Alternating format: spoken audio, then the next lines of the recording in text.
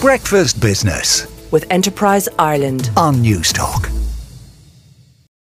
But first, let's have a look at the main business stories in the newspapers with Aidan Donnelly from Davy Stockbrokers. Good morning, Aidan. Morning, Joe. How are you? I'm not too bad this Friday the 13th. John Mulligan in the Irish Independent writes that there is a two-tier office market in Dublin as more tenants shun older buildings. Yeah, this is an interesting thing. It comes about on the back of a BNP Paribas real estate report. And what they're basically saying is that they're saying that the rents are rising again for brand new high spec offices in prime locations, but older buildings aren't faring as well. And I think it's something that's probably going to play out for quite some over the next while as companies try to decide what exactly the nature of the remote working policies or our hybrid working policies are, and therefore what type of buildings do they need going forward. And certainly, you know, it's more likely to be these high spec offices that they can change around quickly, that aren't the traditional kind of either open plan or small office spaces divided into small office spaces. But the other thing I suppose that's interesting is he's saying there is an increasing vacancy rate on older buildings, and that is having an impact on the overall market because it represents the majority of Dublin's capital stock. So that means that lease terms and rents are becoming more favourable for tenants across these types of spaces.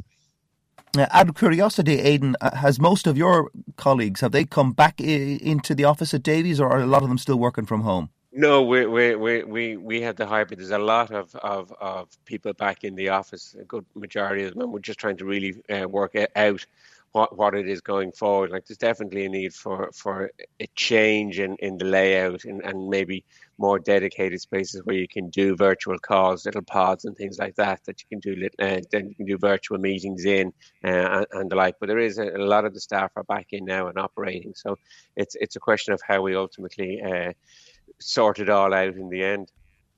OK, well, let's move on. The London Times has a story which might be of interest to business and sports fans about BT and Warner Brothers teaming up. Yeah, I think probably more interested by sports fans somehow or other, because as you said, BT's deal, they've just announced that themselves and Warner Brothers are coming together to basically bring BT Sport and Eurosport UK into what they're calling a powerhouse of sport content. They've signed an agreement to create a joint venture that they're going to own 50-50, and it's a deal that's going to be worth up to 633 million for the BT Telecom Group. So the partnership would bring together sports rights for UEFA Champions League, Premier League, Premiership football, Premiership rugby, the Olympic Games, Grand Slam tennis, and the Tour de France. And BT customers are going to have access to the entertainment side of Discovery Plus as well. So it is a very, very big deal, and I think it's not surprising. BT's new chief executive came in last year and said he was looking at the future of BT Sport, and he included all options, including an outright sale or a partial sale. It's a very, very costly business to go into. We're seeing that in terms of the sports rights that they have to be paid.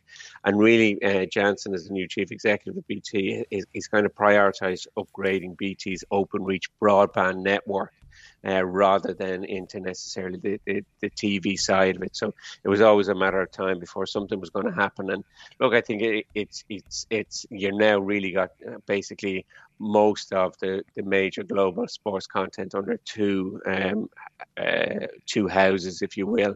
Now, what they're saying is the joint venture has agreed a reciprocal long-term supply arrangement with Sky beyond 2030. So I don't think it's in either of their interests to cut the other off. But I suppose when it comes to negotiating sports contracts going forward, the sports providers are going to have a much more difficult job because there's just two big players left, and maybe we might see an end to the crazy sums that were being paid.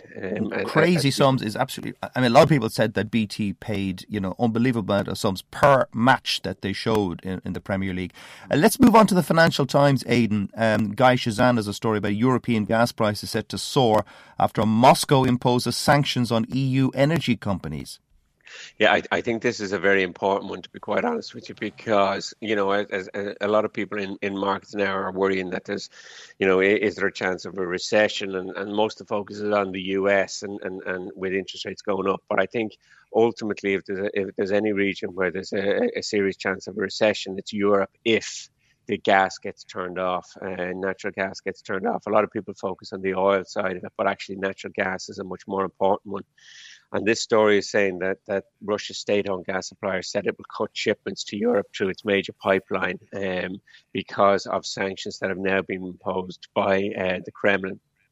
And it basically closes down the Yamal pipeline into Germany, and that accounts for a significant portion of the supply going into Germany. And I think what's interesting here is that where the Yamal pipeline really comes into its own is when you start getting peak demand for gas coming through. It doesn't really necessarily impact the kind of baseline demand that comes through. It's when you start getting peaking demand coming through, that's really where the Yamal pipeline comes into its own.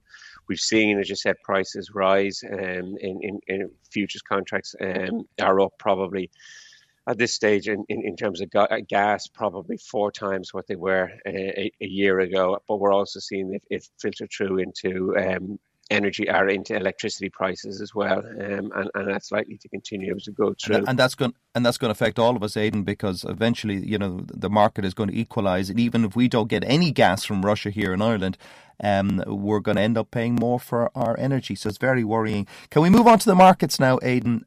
What a day. We won't talk about cryptocurrencies because we have a guest coming up a little bit in a moment to talk about that. But the Nasdaq down 7% in a single week.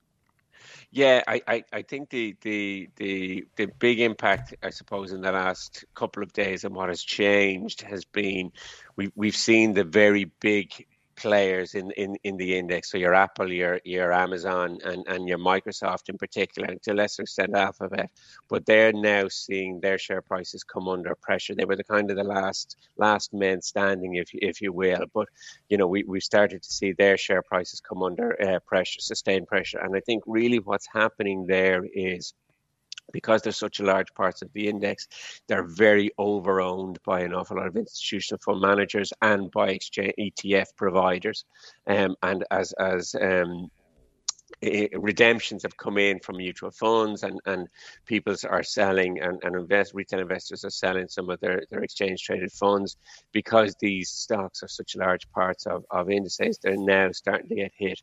Up until this point, fund managers were probably at a low to sell some of these big names because they were such large positions in the portfolio.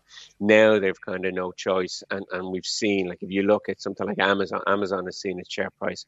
I was quite surprised at this. I didn't think it was this much, but since November, Amazon share price is down nearly 40%, and we're seeing the likes. It's an unbelievable sell-off. Now, of course, they were overbought during lockdown when people were at home ordering stuff. Certainly, my wife is putting Jeff Bezos's grandchildren through college. So a little bit of a sell-off going on there. Aidan, I'm going to leave it there if you don't mind. That's Aidan Donnelly from Davies, joining us with the Friday Papers and Markets. Breakfast Business with Enterprise Ireland on Newstalk.